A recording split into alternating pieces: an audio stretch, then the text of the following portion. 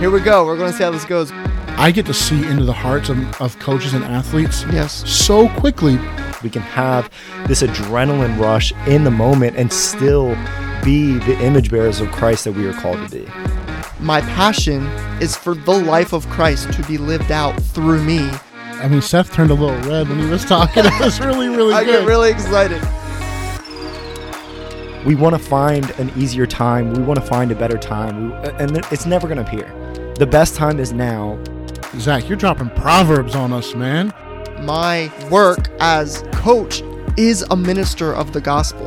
Man, I am looking forward to more conversations around this. You guys are the best.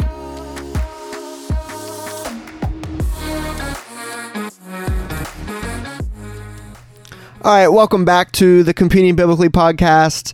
Nick, Zach, and a host of others around us. Today we've been sitting here goofing off for a while. So now we finally are recording, but how are you guys doing today? The mics are hot, so we're great. It's been a great day, great couple weeks. I love it when our intern crew gets here and we get kind of in a groove doing stuff together, and then it's been fun talking through these topics. We went on a hike yesterday or 2 days ago, so it was fun kind of digesting some of this stuff. We're reading through the handbook to athletic perfection, our handbook on athletic perfection right now as a group, and it's been really great, kind of a different way of articulating the philosophy. So excited for what we're going to talk about today. Yeah. The closer we come to camps, the more like butterflies I get in my stomach, and not of like nervousness, but like of excitement and we have camping in a week, and then we start our summer off with a golf tournament, which is going to be incredible. But then we have 4 weeks of camps in a row, and it is a straight sprint. And I just like every day that comes closer, it's just like more and more excitement building up of completing administrative stuff. Like we just finished up our camp curriculums for our power camps. Like the more we finish this stuff, the more my legs want to start churning of being able to run around with kids and be able to share the gospel with people. But yeah, happy with where we're at with all the interns and where we're at getting stuff done, but excited to be back on here with you guys. Yeah, I know, like especially after last year, I feel like I'm still almost in this place. So this is actually happening. Like we're going to do this again.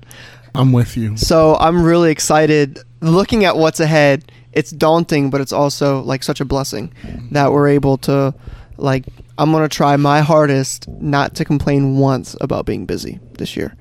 After last year, I will take it 100 times fold. Amen. Amen. Which, ironically enough, so kind of we're getting ready for the summer, or we're kind of in summer already.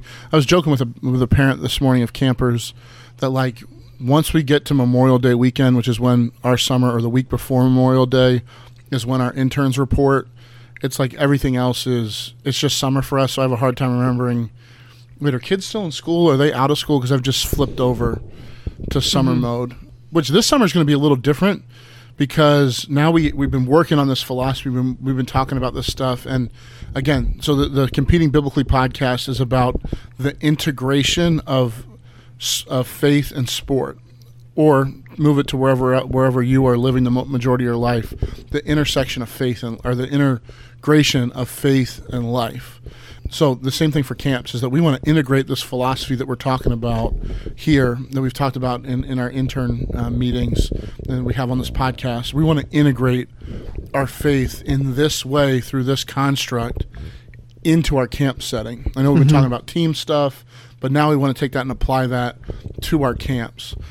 So today we're going to be talking a little bit about the weak versus the strong. Yeah, even looking at our camps, how can we look and to serve that fourth channel of blessing? Janitors, people that actually aren't a part of our camp, how can we leverage us being in their world to bring blessing and to bring an opportunity to shine the light or to share the love of Christ with people around us? Yeah. And before we hop in today, just want to remind and encourage you guys, follow our social media. We've worked hard. Like I think I said this last week, but I feel like it took us a couple months, and now we're kind of figuring out what we're doing. I wouldn't say we have our hands all the way around it yet, but like we're figuring it out. And so we decided to put a little more effort and time into what we're doing. And we have Instagram and Facebook for you guys to follow on, as well as YouTube. So you can catch our episodes on YouTube. You can also catch our episodes on IGTV, and you can follow us on Facebook and Instagram to know what's going on. We're going to try and do some, as we gain more followers, we're going to try and do some more cool things on there. So it'd be great to have you on, and it's a great place for you to give us your feedback. And like I said last week, participate with us. Let us know what you're thinking. Let us know how you've used it. Let us know if you have, an opinion that might be a little bit different than something we've been sharing. We want to have, a good dialogue here and where we can all sharpen one another. So yeah, go do that. Yeah, and be on the lookout. We have a website, which it's at DelawareFCA.org/compete our podcast. Yeah. So be on the look there. We're actually taking this material from the podcast per request of our guest, who's going to be on the episode next week, or in either next week or 2 weeks, depending on how many we record today. Blair McGinnis from New Jersey, who's a huddle coach and coach up in New Jersey, I think at North Hunterdon High School. He is going to be on the podcast, and he requested, hey, this material is great, but how can I use it with my huddle? Mm-hmm. So we're going back through the podcast, going back through the framework, and we're going to be creating 7 to 10 minute videos with Bible study and huddle curriculum to go along with, so that you can go through this devotionally yourself, learn and grow that way, or you can take others on the journey with you, whether it's a coach's huddle or athlete's huddle or all campus huddle, that you guys can take this stuff and you can actually start to listen to it and interact with it and apply it. So be on the lookout for that stuff. And I think, Seth, as we've tried to figure out what we're doing with this podcast, I think we weren't sure at the beginning, is this just a COVID thing? Was this just something that was going to be a blessing during COVID to be able to put some content out there? And we're realizing this has, I think, some legs to stand on and some importance in the world around us. And definitely was reminded about that this week. So Seth and I went away to South Dakota and how did I forget about and that? out That's to crazy. Iowa and over. Seth broke me into dirt track racing over in Worthington, Minnesota. So shout out to Worthington Speedway. Appreciate your hospitality hosting us. The great celebrities that we are, that you didn't know that we were there, but we're grateful. We're grateful to have been there. But we went out to spend some time with Scotty Kessler and some other guys that are living out this philosophy, and it just reminded me how much it is needed, because it's different than the way the rest of the world is doing it. So today's episode is the week over the strong. So again, the overarching theme is people over productivity. Last week we talked about valuing the inside person over the outside person. Today we are moving forward in the people over productivity, a part of the overs, to the weak over the strong.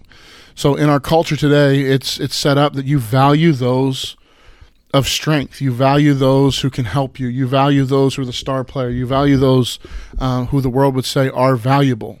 And we forget about those who do not have value. So we're going to look at the scripture a little bit and see where the Bible tells us to go, and then make some application from sport today. So I'll kick it over to Zach if you want to get us those 2 verses from Leviticus 23:22. Yeah, don't read the wrong verse, Zach. 23:22. We had some mishaps, so we won't tell you what those are, but poke around those chapters. There's some interesting things that are going on, to say the least. But yeah, we'll look at Leviticus, which I think is probably the first time on the podcast we dove into Leviticus. And then we're going to go over to James 1:27. So look at a little bit of what the Old Testament's saying and what the New Testament is saying about this idea of valuing the weak over the strong. So Leviticus 23:22 says, "And when you reap the harvest of your land, you shall not reap your field right up to its edge, nor shall you gather the gleanings after your harvest. You shall leave them for the poor and for the sojourner. I am the Lord your God." James 1:27 says, "Religion that is pure and undefiled before God, the Father, is this, to visit orphans and widows in their affliction, and to keep oneself unstained from the world." Appreciate it, Zach. Yeah, so a little look at the Old Testament, from the Old Testament, how the law was set up, and a little look from the New Testament, kind of the law applied through Christ, how they viewed the poor, the powerless. It's kind of the categories we usually put that in. I'm going to clarify something from the intro. Yeah, we value, typically the world, we value people who the world views as adding value. And those who can't add value to us, we devalue. Everyone has value. everyone was created in the image of God, but through the lens of the world, through the lens of the flesh, through the lens of the enemy, the human imago Dei, in the image of God, has been distorted, and we rank people and we classify people depending on what we can get from them. So you see in this Old Testament, the whole idea was like, there's a Old Testament command to be mindful of the poor. I think we talked about this last week or 2 weeks ago, but like there's an intentionality. Mm-hmm. There's an intentionality to this. It's not just like responsive, but he's saying the Lord is saying to be intentional. Like don't glean from your field right up to the edge, but leave room. Mm-hmm. Like don't harvest everything. Leave some for those who don't have any. Be mindful of the poor. And you see this played out.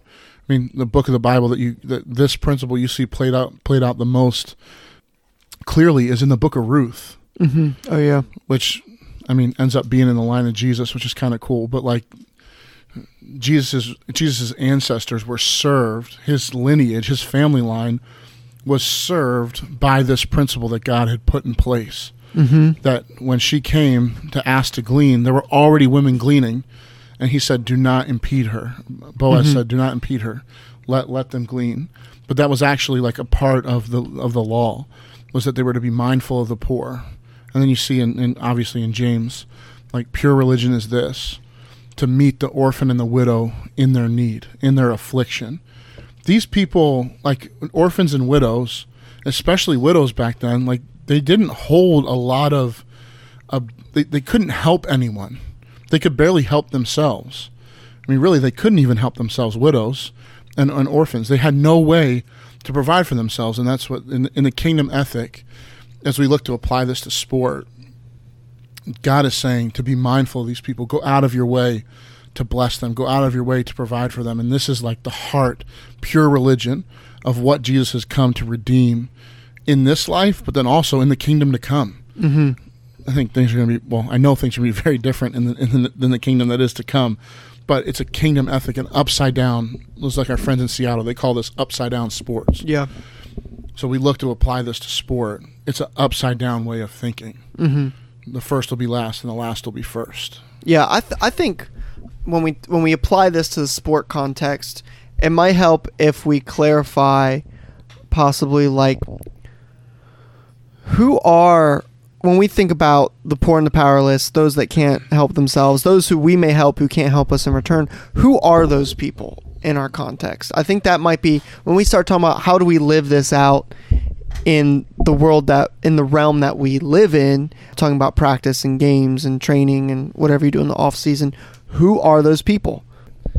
Yeah, I think especially just like as Nick, as you were talking about, people that we see that can't bring anything to us, like just coming off of a season of college lacrosse, like man, injured players come to my mind immediately. Someone potentially was able to, but now because of whatever injury they have sustained are unable to help the team in any way physically on the field.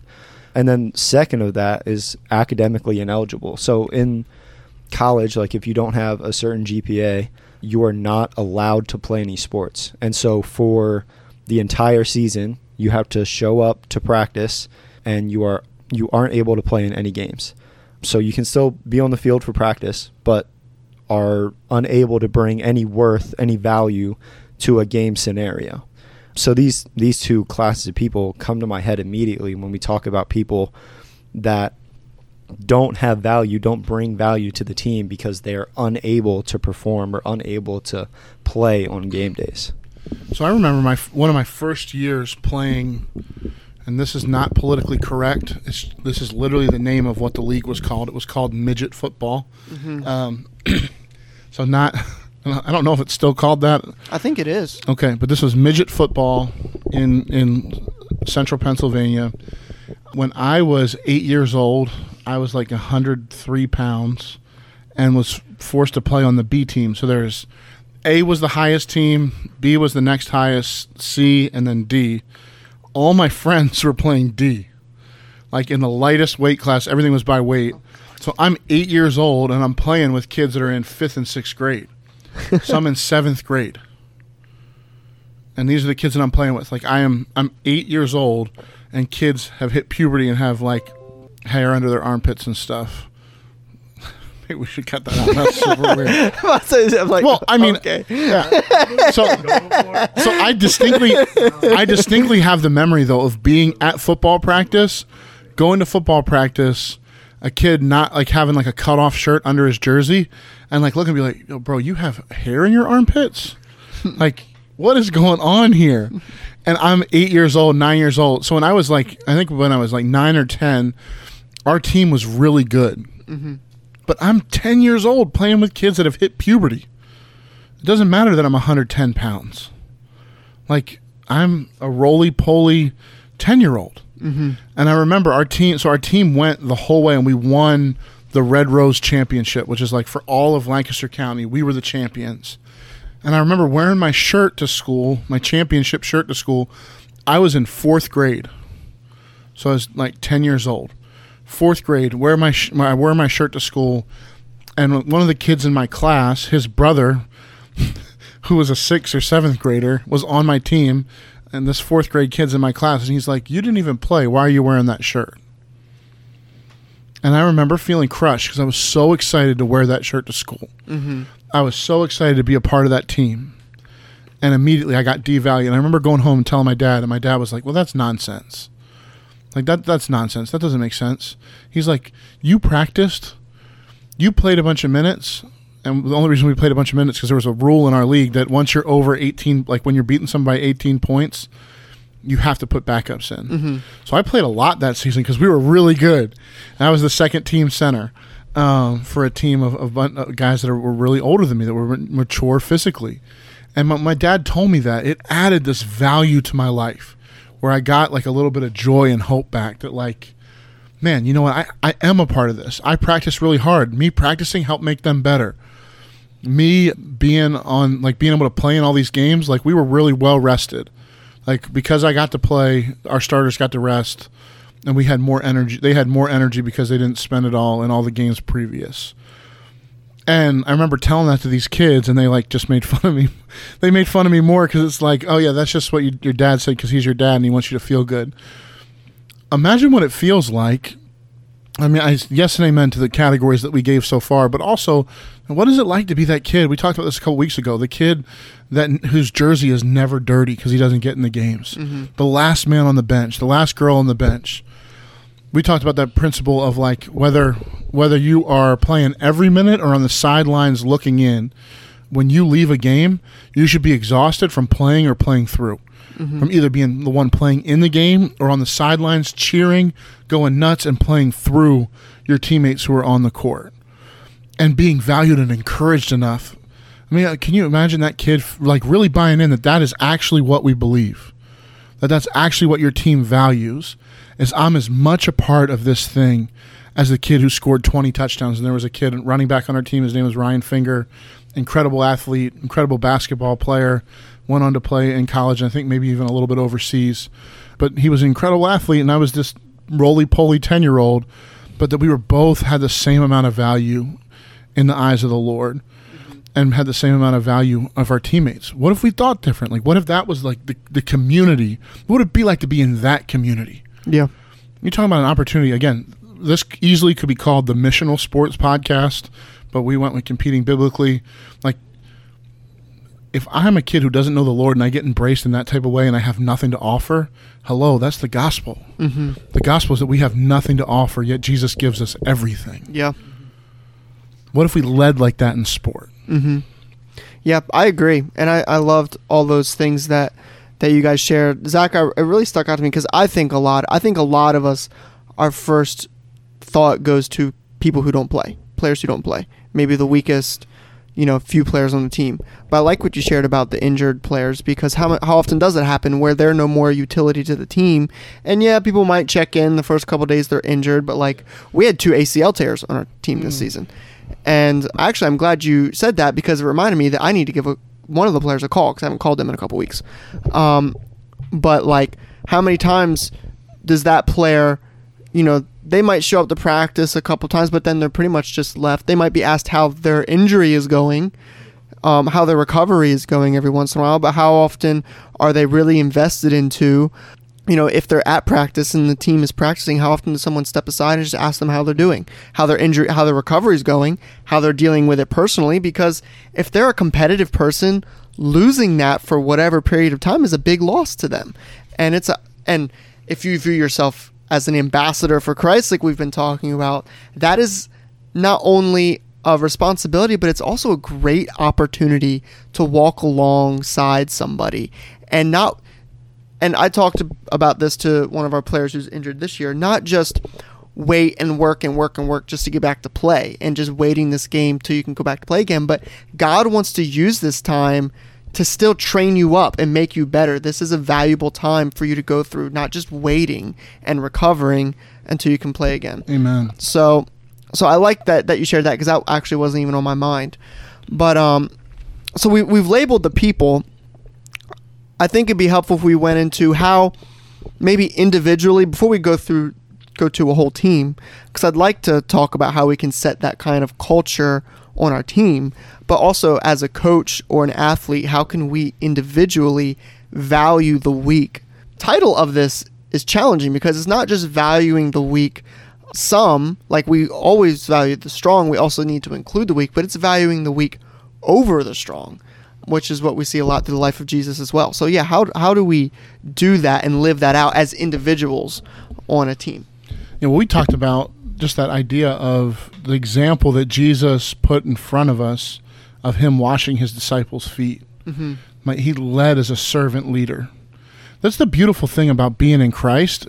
I think we talked about this way back when we went through the 4 channels. I remember that interaction where I gave that team a Gatorade and the guy's like, well, like, what are you doing this for? Like, I literally have everything that I need. So individually, how do I value someone over me? It's the thought that I really have nothing.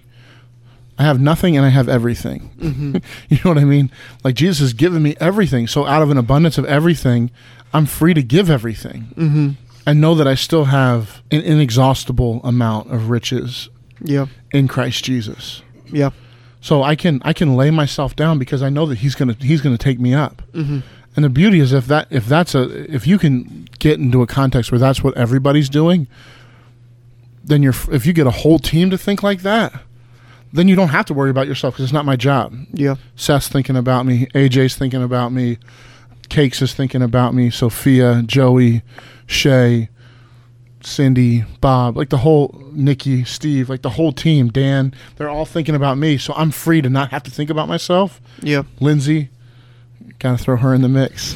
Caleb, Sojourn, all year and couple months of her life. But if all those folks are thinking about me and one another, I'm free to not have to think about myself. Mm-hmm. So I think it's understanding the gospel, understanding who I am in Christ. And you see, Jesus didn't need to wash their feet, but he decided to lead in that way of serving, that he did not count Seth, I'm sorry, but Philippians 2 did not count equality. I knew it had to come in at some point. Did not count equality with God as a thing to be grasped, but instead emptied himself. Mm-hmm. But instead, we like to think about how can we have as much as we can possibly have. Yeah. So to disadvantage ourselves to advantage the disadvantaged, it's a hard concept, and we see it all over our world today being lived out and not lived out. Yeah. Yeah, one thing that struck me, Nick, as you began speaking was in order to value the weak over the strong, we try in our worlds, and this definitely happens on a team. It might not happen on some really high-functioning teams and selfless teams, but we try and find our place on the team, and if we're on the core or more, those who would be viewed as strong or better or the core of the team, we try and find our identity there, and there might be those that serve the team or have a lower status on the team. And if you want to value the weak over the strong, you have to be willing to be viewed as one of the weak. You have to be secure in who you are and the way that God has gifted you. Because what comes to mind is you look at Jesus. The Pharisees asked, why does this man hang out with tax collectors and prostitutes? And he was that didn't rank in their mind, because if he's claiming to be the Messiah, why would he put himself there? It's the same thing like when the disciples when Jesus washed the disciples' feet, which Peter says, you'll never wash my feet. Why? Because that's not supposed to be the way it works. But like, if we want to really serve, if you are, say, you're a starter or you get a lot of minutes and you're in, you have to be willing to be viewed as one of the weak, because you have to associate yourself on some level with them, hang out, give them your time, serve them. And that might change the way people view, and you have to be willing to lay that down in order to really value the weak over the strong. Yeah, and the biblical ethic would say, like, if you humble yourself, you'll be exalted, but if you exalt yourself, you will be humiliated. I mean, as you were sharing that example of the Pharisees, I think of the Pharisee and the tax collector, Luke 18. Two men went up to pray. One said, "Thank God I'm not like this man." He was playing the comparison game. Like, that's one of the biggest pitfalls that we have in life, is looking around and comparing ourselves to others instead of comparing ourselves to the Lord. Is he looked around, he said, "Thank God I'm not like this man. I'm not like this guy who has been stealing from his people." And he had in some senses, in the world's eyes, he had a right to do that. The world would say that's fine. But instead, he went up and said that, gave a pretty eloquent prayer. I mean, you look at it, there's nothing heretical, but his heart was so haughty of, "Thank God I'm not like this guy." And the tax collector goes up and just beat his chest and says, "Lord, have mercy on me, a sinner." He viewed himself correctly. It's huge. Like, Seth, that's huge what you're saying. Like, he viewed himself correctly, and he walked away justified. So for us to promote ourselves, yeah, that's step one, is to get out of the way that, like, I think part of "not my will but yours be done" is laying down of our rights. The things we talked about in that unity versus disunity, just being able to say, you know what, I don't have to be right here. Being able to say, you know what, I'm not anyone special, even though I think I am. Lord, help me not to view myself more. I mean, that's Bible. Like, don't think of yourself more highly than you ought. Yeah, and I think like that mindset plays directly into how we apply this idea of valuing the weak over the strong. It's like realizing that nothing that we have to offer is going to be good enough for God. That is the mindset that we come into in being a Christian. Our best sacrifices, our best offerings, our best actions are viewed as filthy rags to what God has done and what God would accept from us. And so knowing that, we had to take that same mentality to sport of like, my best playing is still not that great. There's still people better than me. It's like realizing that, like, man, there's always going to be somebody better. But then also taking that mentality of like, man, you could very well be the best one on your team, but at some point you weren't. At some point you weren't good. Realizing that mentality. And I know we've talked about it on before when we first started in some of our first episodes, but man, being willing to serve, knowing freshmen do all this work, like knowing freshmen put in all this extra time, getting you guys water, setting up the field. Like, man, what a great way to value those we consider weak, to value freshmen who probably don't start, probably don't get a lot of playing time, especially if you have an older team, well-established team, going out of your way to serve the people who we value at less on the team. And then the other thing that comes to my mind is we talk about people starting, and Seth, I liked what you said about like on every team I've been on, there has been, and I've been on both sides of being a core part of the team or not being a core part of the team and being on the outskirts. If you are a core part of that team, like, great job. You had to put in some playing time and put in a lot of effort to get there. But using that position to be able to sacrifice some of that practice time to be able to work and help these guys work that are left on the outskirts. I think one of the best things that we can do in a practice, tangibly best thing that I've seen happen, is split up starters into different groups with non-starters. Mm-hmm. I think a lot of times when we get into practice, we put all the starters on one squad and we're like, all right, you guys are going to practice this. And then we put in all the backups and like, all right, you guys practice this. How are the people who aren't playing going to learn from that if they're not playing with people who know what they're doing? Yeah. And so being able to, and I did this season because of what we've been talking about, because of Nick and Seth and you guys pouring into my life. I was able to see myself and see them in the way that I'm supposed to, so that when we'd break up into groups, I would intentionally put myself with the people who weren't starting, because like the starters know what they're doing. They don't need more help. Like it's not helping anybody for me to be there. But like, man, these guys are young guys that come from a terrible program like I came from, that didn't get a lot of coaching, didn't get a lot of training, need the extra coaching, need the extra help. I was able to do that because of what you guys have said. And like, man, that is some of the best things I've had. The guys that I talk to are so appreciative because they don't get that, because everyone's focused on the starters. They're focused about, man, this guy's going to cover this guy during the game. It's like, as soon as that guy leaves, we're going to have to replace them with the other people that we have on our team. And we see this in the world standards. We see this idea of it's put out there, not practiced a lot, but like, man, you're only as strong as your weakest link. Yeah. We talk about that a lot, but there's very little teams and very little programs that actually put in the effort to strengthening that weakest link. That I think that is the core of what we're called to do on a team. Yeah. Winning is a byproduct. It's not the goal. Success is a byproduct, can be a byproduct of this. It's not always guaranteed, but I mean, watching you play this year, like you played at a different level. I mean, to the point where you were recognized for it. You were second team all conference, and you fought to value. And I know you didn't do it perfectly, but you fought to value people over what you could get out of practice. That by teaching, you actually mastered it better. Like you played with freedom and intensity and joy, and in great technical position. Like you always just seemed to be in, more often than not, you were in the right spots doing the right thing.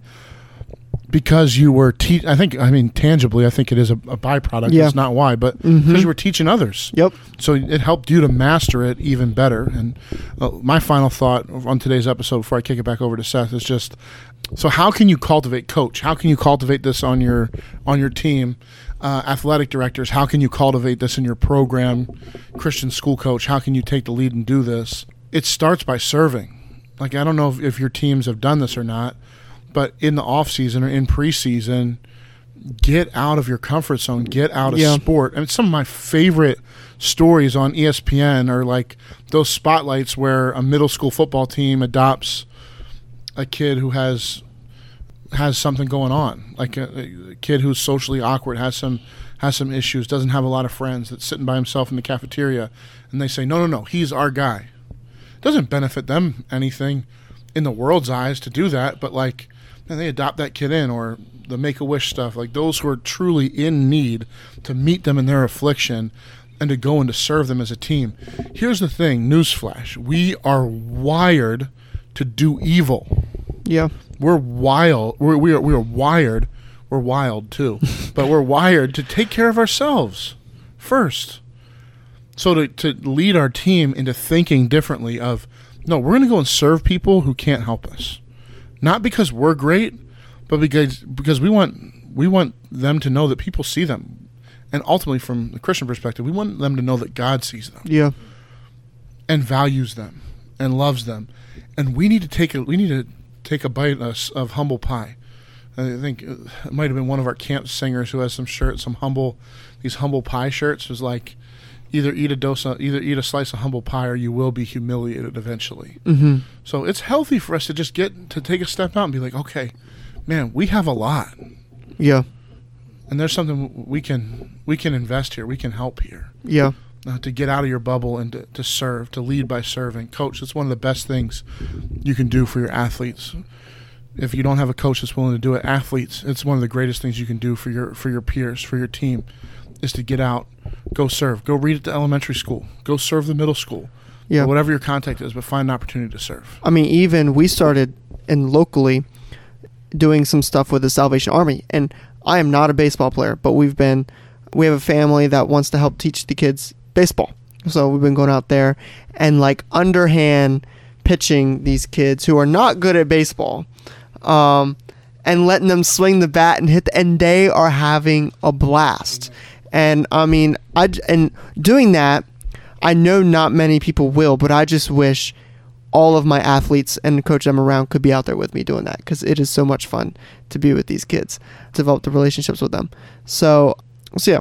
But and Zach, I love what you shared about just intentionally going with the other guys who need some help, because I just think about the things you've shared about your season, and I know you lead a huddle on your team, and then when you live that out by serving, and then especially by going to spending time with those other guys, I mean that just gets me really excited about what message you're coming across about who you are, but also who God is. Amen. And I love hearing that. So I think that about wraps up our conversation for today. Thank you guys for listening. We hope you received out of this. Like I always say, please don't hesitate. Social media, we have our email in the description. Let us know what you think. Let us know ideas. If you do this, I know there are teams who do service days and things like this. Let us know. We'd love to hear it. And I'd love to be encouraged and get new ideas about what you guys are doing. But yeah, be sure to follow us on that social media, and we'll be able to keep up with you guys. You'll be able to keep up with us, and we will see you here next week. And next week's theme, I think I'm excited to talk about, is interdependence over independence. So I think you'll want to tune in for that one. Later, Gators.